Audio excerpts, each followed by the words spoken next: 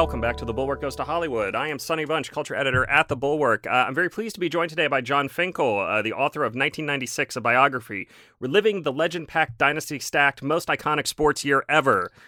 Jon is the author of Hoops Heist, The Life of Dad, The Athlete, Heart Over Height, Mean Joe Green, and more. He's written for GQ, Men's Health, Yahoo Sports, and the New York Times. He lives in South Florida with his wife and 2 kids. Thank you for being on the show today, Jon. Thank you for having me. I'm excited. So this is not a sports show.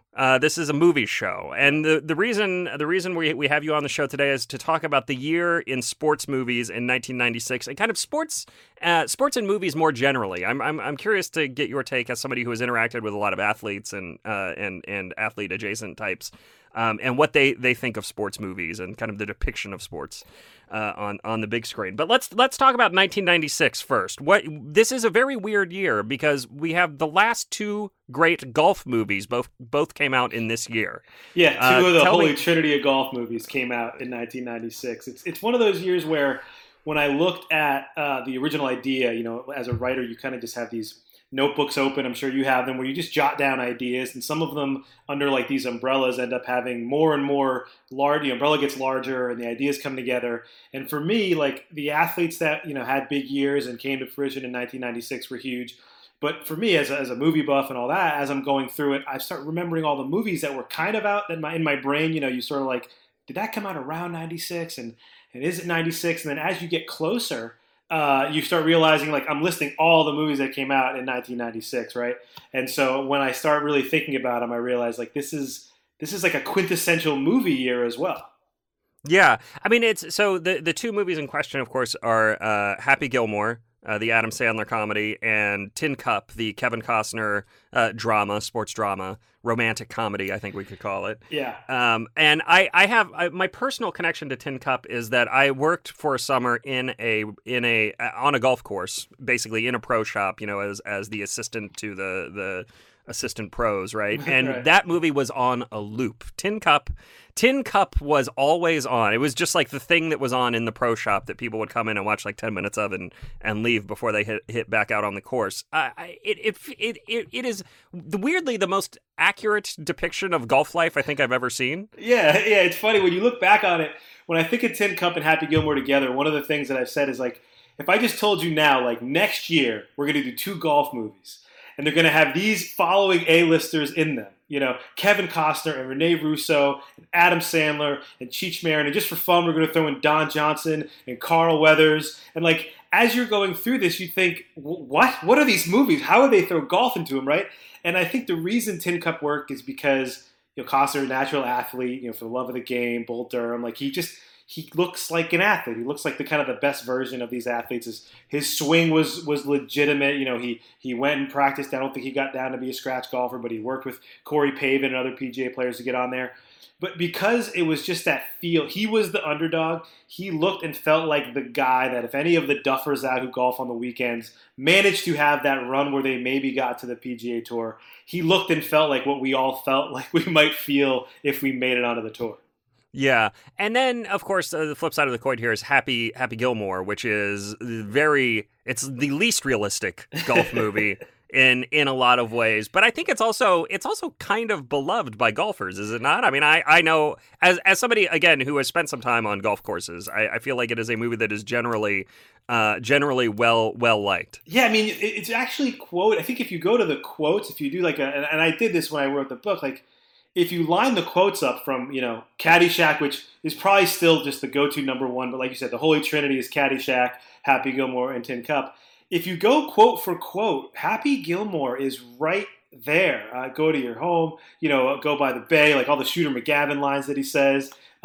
If you go and line them up and think of the things he says, it's like round for round, punch for punch with Caddyshack. I think it's just Caddyshack's been around longer, but I think the demo, right, of the guys who grew up watching it, 96, high school, college guys who now actually maybe have time to golf and their kids are old enough where you can get out a little more than you'd like. Happy Gilmore is our movie, right? Like, Caddyshack, the first time I saw it was, slapstick humor when I was 7 or 8. And I didn't realize, it's like my dad and my uncle and the older generation of my family were like planting Easter eggs for all the Caddyshack lines. I didn't realize I was in college watching it again that half the lines, oh, it looks good on you though. Those were Caddyshack lines, right? I didn't know that at the time because, as adults, we just kind of quote our favorite movies. And then later on, when you're in your 20s, you're watching a movie and you're like, oh, my uncle wasn't that funny. He's just doing every Rodney Dangerfield line from Caddyshack. Yeah, that sounds about right. So let's see. We've also got in 1996 The Fan, which I think is. I think we could say that's the worst of these movies. We could say that, or we could say it's the best. We'll get to the one that I think is actually the worst here in a minute. But the Fan. So The Fan. I remember seeing The Fan, not in theaters when it was like first out on DVD or VHS or whatever. I guess in 1997 when it hit Blockbuster shelves, and thinking, okay, well, this isn't actually a baseball movie. Like that's the problem with this movie, is that it's not actually a baseball movie. It's a movie about a fan. It's a movie about stalking, and it as such, that's why it doesn't really work, right? I am like the last defender of The Fan. Okay, I remember I saw the theater. I remember in the trailer they had De Niro's character like on the mound. It's raining. Wesley Snipes is up, but they don't tell you what's happening. And I'm like, well, I'm seeing that. Okay, I'm in for this no matter what's happening. And then in the theater, it just gets more and more absurd. You're correct. It is not a baseball movie, except for that 80% of the movie takes place in a baseball diamond with somebody wearing a baseball uniform talking about baseball. And to me, especially as a dad, I watched it again, well, obviously when I was researching this movie. And there's a scene in this movie, which you're a dad, I know, you'll understand this. They really ratchet up, but De Niro's character is, for those who don't know, like the most psychotic Giants fan ever. His team trades for, at the time, like a Barry Bonds stand-in. His character's named Bobby Rayburn. He's played by, Willie Mays Hayes, Wesley Snipes. Super duper star, gets there. It's a huge deal. Now, De Niro takes his kid to the game. He and his wife are divorced. He's a psycho. Like, he's shown hints in the movie of him already being a psycho. At this game, he's under fire at work. He's a knife salesman of all things, and he has to go. His boss calls him right before he goes. He's got to go do a pageant presentation for work, and he leaves his 9-year-old at the stadium and rushes out and is like, "Here's a hot dog. Here's a drink. I'll be right back." And dude, as a dad, the anxiety there of him just walking away from walking out of a packed Candlestick Park at the time with his 9-year-old almost in tears in the stands. I couldn't even watch it. I couldn't believe how psycho this guy was. So you're right. It's a more psycho movie. But once you get to that level of how crazy this guy is, the baseball craziness stuff, because there's a call-in sports show that he calls into. He gets involved with the agent, with John Leguizamo. It's all in on the baseball universe. Yeah. No, I mean it is weird. The sports is kind of inherently cinematic in a way, right? You've got your heels and your faces, right? You've got your good guys, your bad guys. You've got your winners and losers. I mean, it is a sports game. Is in its own way its own little story, and that is one reason.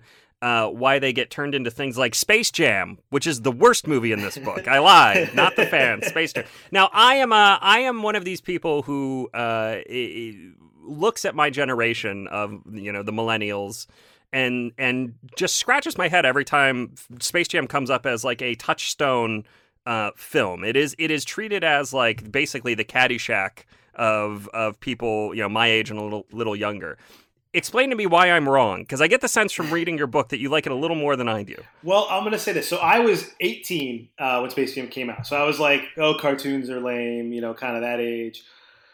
But in order to understand the context of why this is important, you have to be right at the moment of where Michael Jordan was a god. He was the closest thing you were going to ever see to a god. He was the most popular, charismatic, exciting athlete we've ever had. And leading into Space Jam, and this is why I'm going to tell you Space Jam is actually brilliant, more brilliant than you think it is, an execution. I'm not saying the screenplay, but an execution. So leading into the Space Jam, Michael Jordan left. No one had ever done this. No one knew why at the time. His dad passed away, wins the title. He used to go play baseball. So there's no equivalent of this in baseball now. There's nobody even close in basketball. Maybe, I don't even know. Steph Curry's already too old. The number one athlete of the world basically leaves his best sport to go play minor league baseball. So he disappears. He comes back in late 1995 for a ill-fated playoff run with the Bulls, and then that next year he comes in 96, through 95 into 96, and has the 17-10. Everybody saw the Last Dance season, wins the championship. He's back on top. Jordan's back on top. starts the season the next year. Can he repeat? Can he do all this stuff? And in the winter of that, in that holiday season, Space Jam comes out.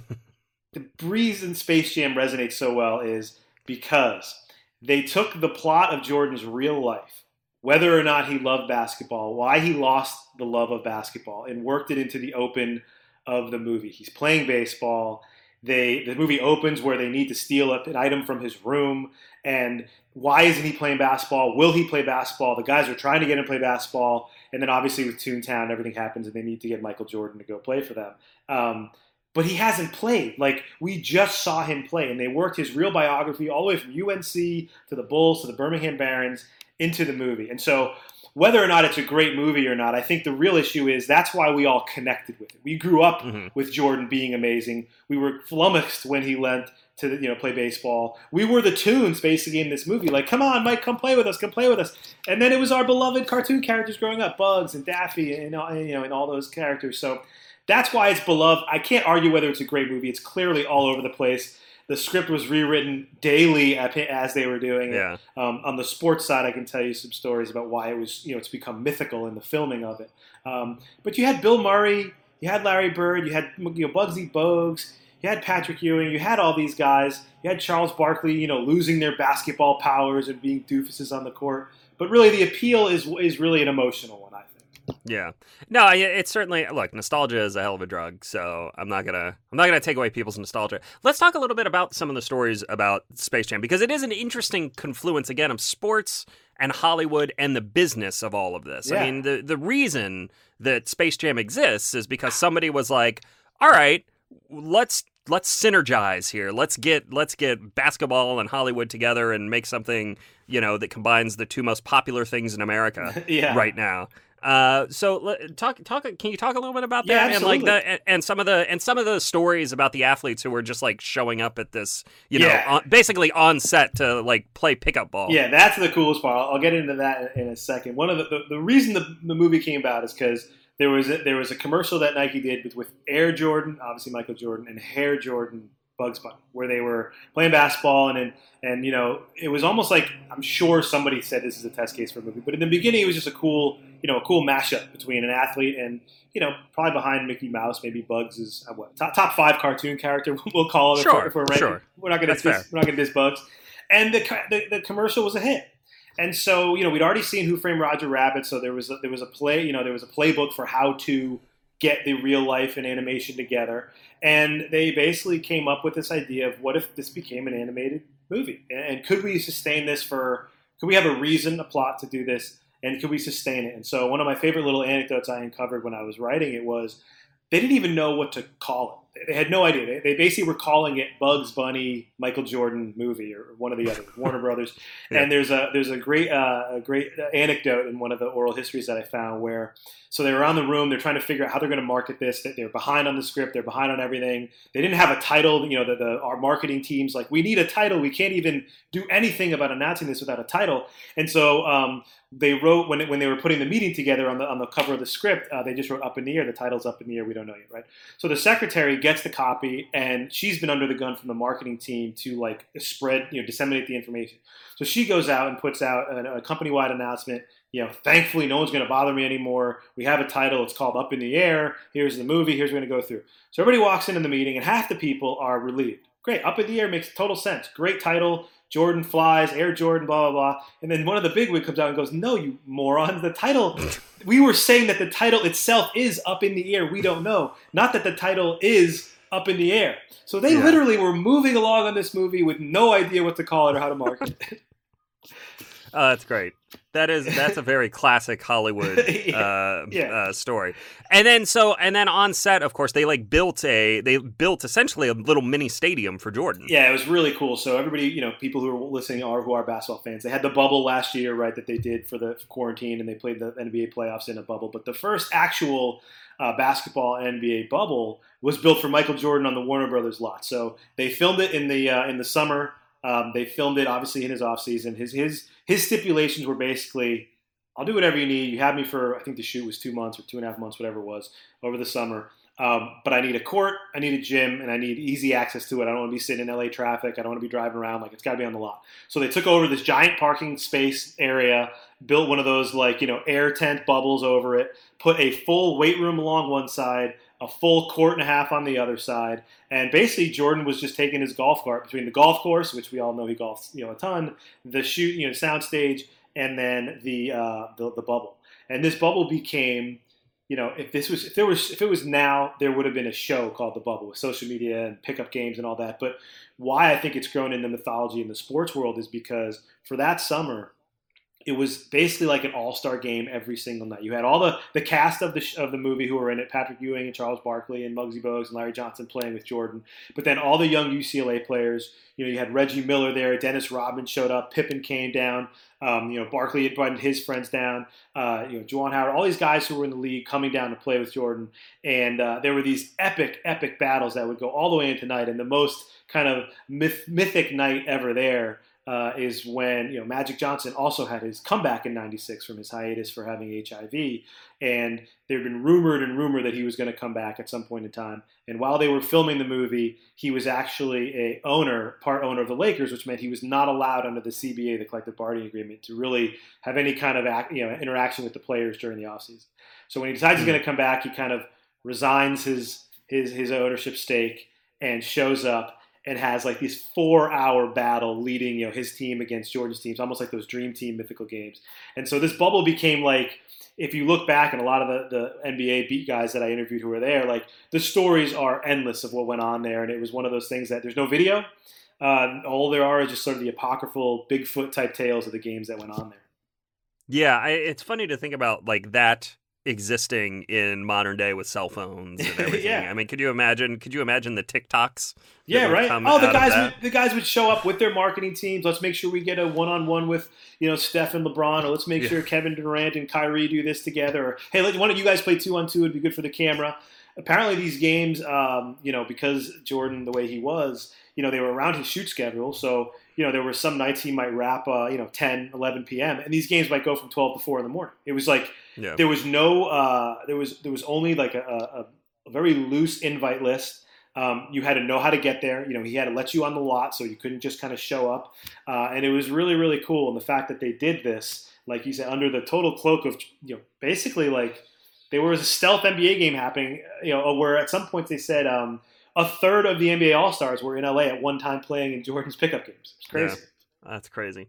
So then let's get to the last movie of 1996 that you highlight here, Jerry Maguire. Jerry Maguire is, I think, just the best of these, just on a pure filmmaking level. Yeah, for sure. But it's also the movie that kind of best gets at the business of sports. I don't think I've ever seen a movie that has quite understood the business side of sports as well as this. And you in the book talk a bit about meeting with Drew Rosenhaus. Yeah. And doing wind sprints until you wanted to throw up. Yeah. But what did he make of the film and kind of how that portrayed his side of the sports business? Yeah, I don't know. I hung out with Drew that time, and I've had a few interactions with him by interviewing his athletes. So we're by no means buddies or pals or anything. Yeah. But he at the time, like he embraced it. Once Jerry Maguire became a big hit, obviously, why would you not embrace? Him and Lee Steinberg, they kind of casually both say they were based on Jerry Maguire, and it's both true. Cameron Crowe has come out and said it was maybe a little more Lee Steinberg. They didn't actually base it on anybody. There was a picture a long time earlier about Brian Bosworth and his agent, and that was where they looked at that picture. James L. Brooks, and that's like that mythology behind that movie was like they looked at the picture and they thought, what is this relationship like? You've got this hot shot, the biggest player in college football coming out. He's relying on this guy to navigate this multi-million-dollar world. How do they trust each other? So that's what it came about. From Drew's perspective, I will say, like, he prides himself on having essentially a familial relationship with his athletes. He said it. One of the great stories that we talked about was, the story I did was a day in the life type of thing. And it was for Muscle and Fitness at the time, and I'm a bit of a meathead, so I was like, if you're going to work out, I'll work out with you. I'll do whatever. He did. He ran. We went out to this high school in Coral Gables where he lived, near where he lived. It's Florida. It's summer. 90 degrees on the field, sweating at 6 o'clock in the morning. We're running wind sprints. He's got both, like, truly, whether he did it for the shoot or not, he had 2 phones on him and assistant holding another phone. Yeah. And he's got them divided up on who knows what numbers, however he had it. And we're blasting through the things, and he's telling me, listen, I could get to know my clients just like all the other agents. We could go to a steakhouse, we could have drinks, but I get to know them right here, and they get to know me. These guys, their body is their career, how hard they work, and they want to see an agent who's going to come out here and sweat with them and do this with them at 6 a.m, way more than a guy who's just going to put together a presentation and take them out to a steak dinner. He's like, yeah, there's steaks, yeah, there's drinks, yeah, there's a fancy part of it, of course. But this is why I work out with the guys. This is where we get to know each other. When we're pushing through the last set of gassers in the morning or push-ups or in the weight room.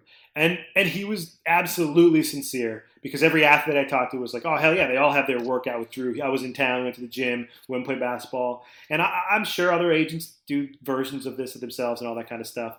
But for me, when I was talking to him about it, I thought it was genuine, and he embraced it. And so when you talk about in Jerry Maguire, the show me the Quan, all that stuff, like when they became family, he was very much about that. Yeah. You spend a lot of time talking to athletes and interviewing them for books, stories, whatever. I'm curious if A, the subject of movies and sports ever comes up, and B, what their take on how the film industry portrays what they do. What that take is. I mean, I assume that they have minor complaints like, well, it doesn't look like he can actually play.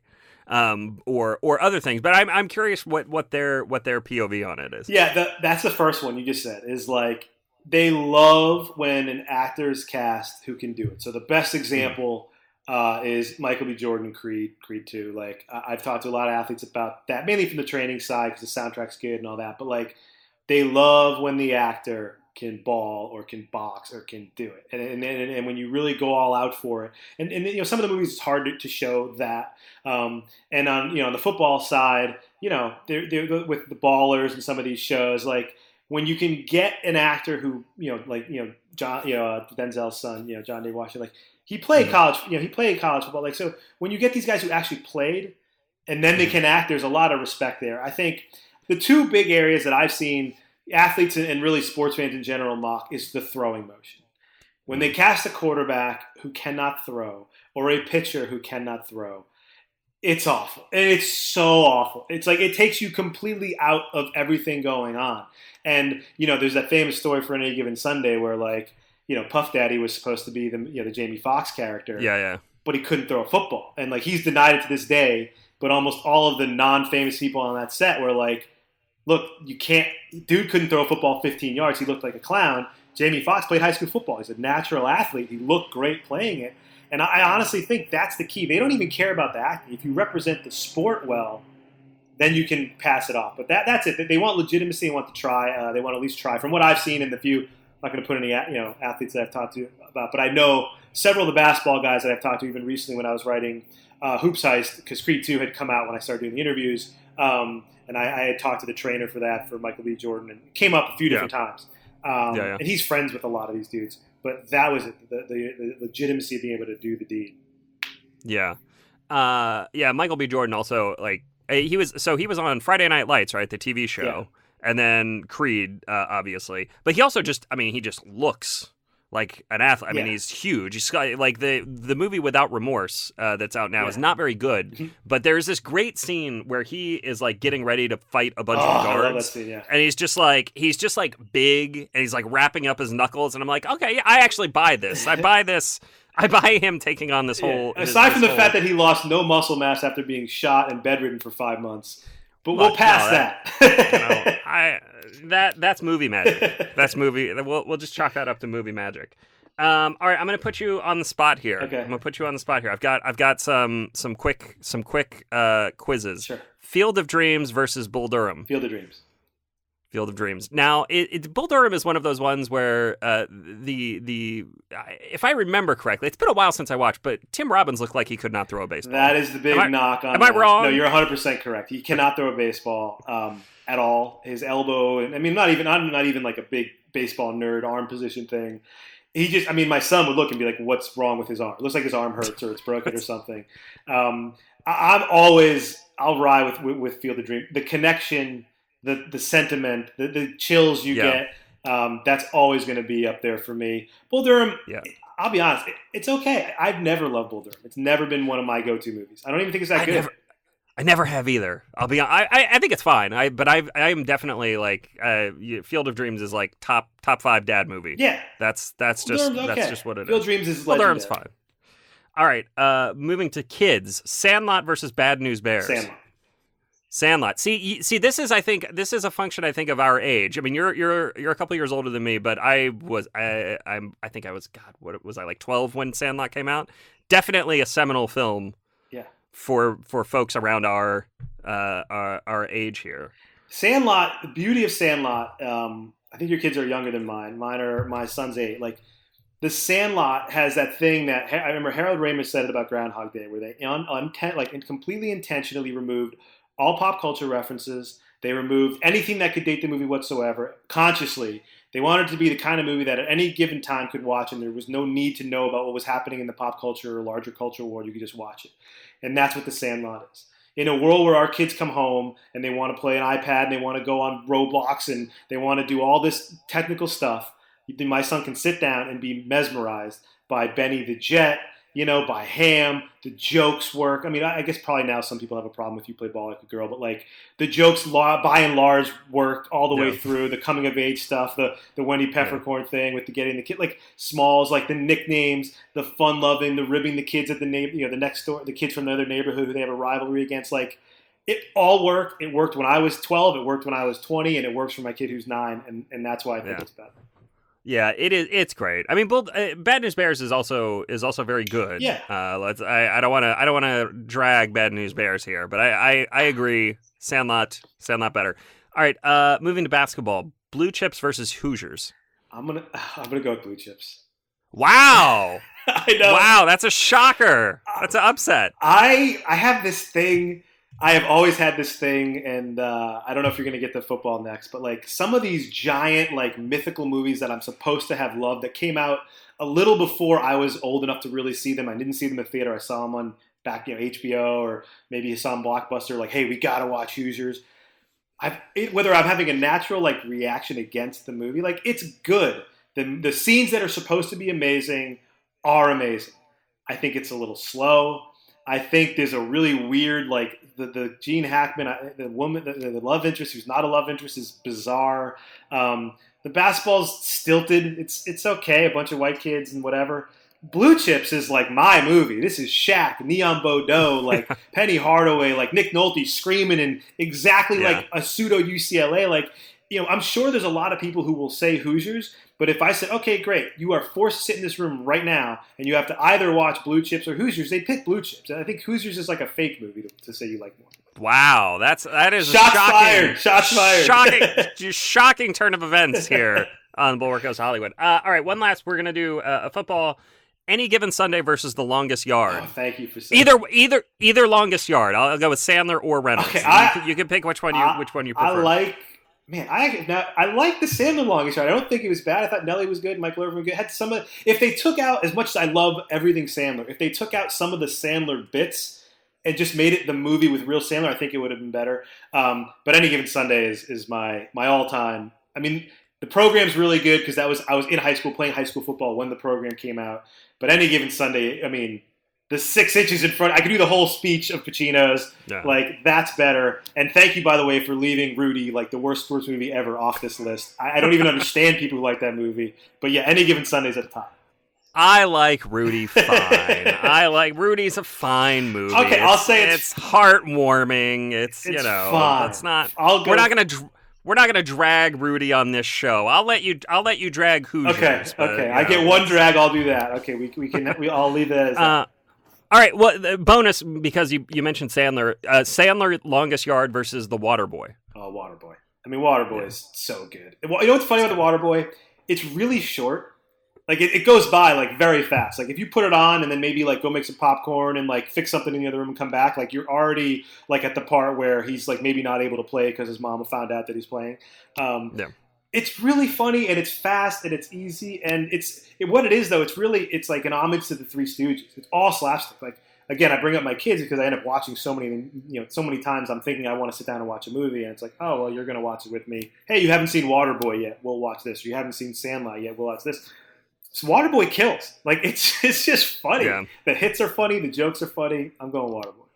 It's funny. It's a funny movie. It's Adam Sandler, one of our underrated sports actors. Absolutely, and he always works like basketball scenes into his movies, and the T-shirts, a zillion sports T-shirts, and Uncut Gems. Uncut Gems is basically a sports movie. Yeah, basically he's got he gets Garnett in there. I know it was supposed to be Amari Stoudemire first, and then he's got all of his movies work around these cool basketball scenes and baseball scenes, and he's the most regular dude who made it, so that's why we love him.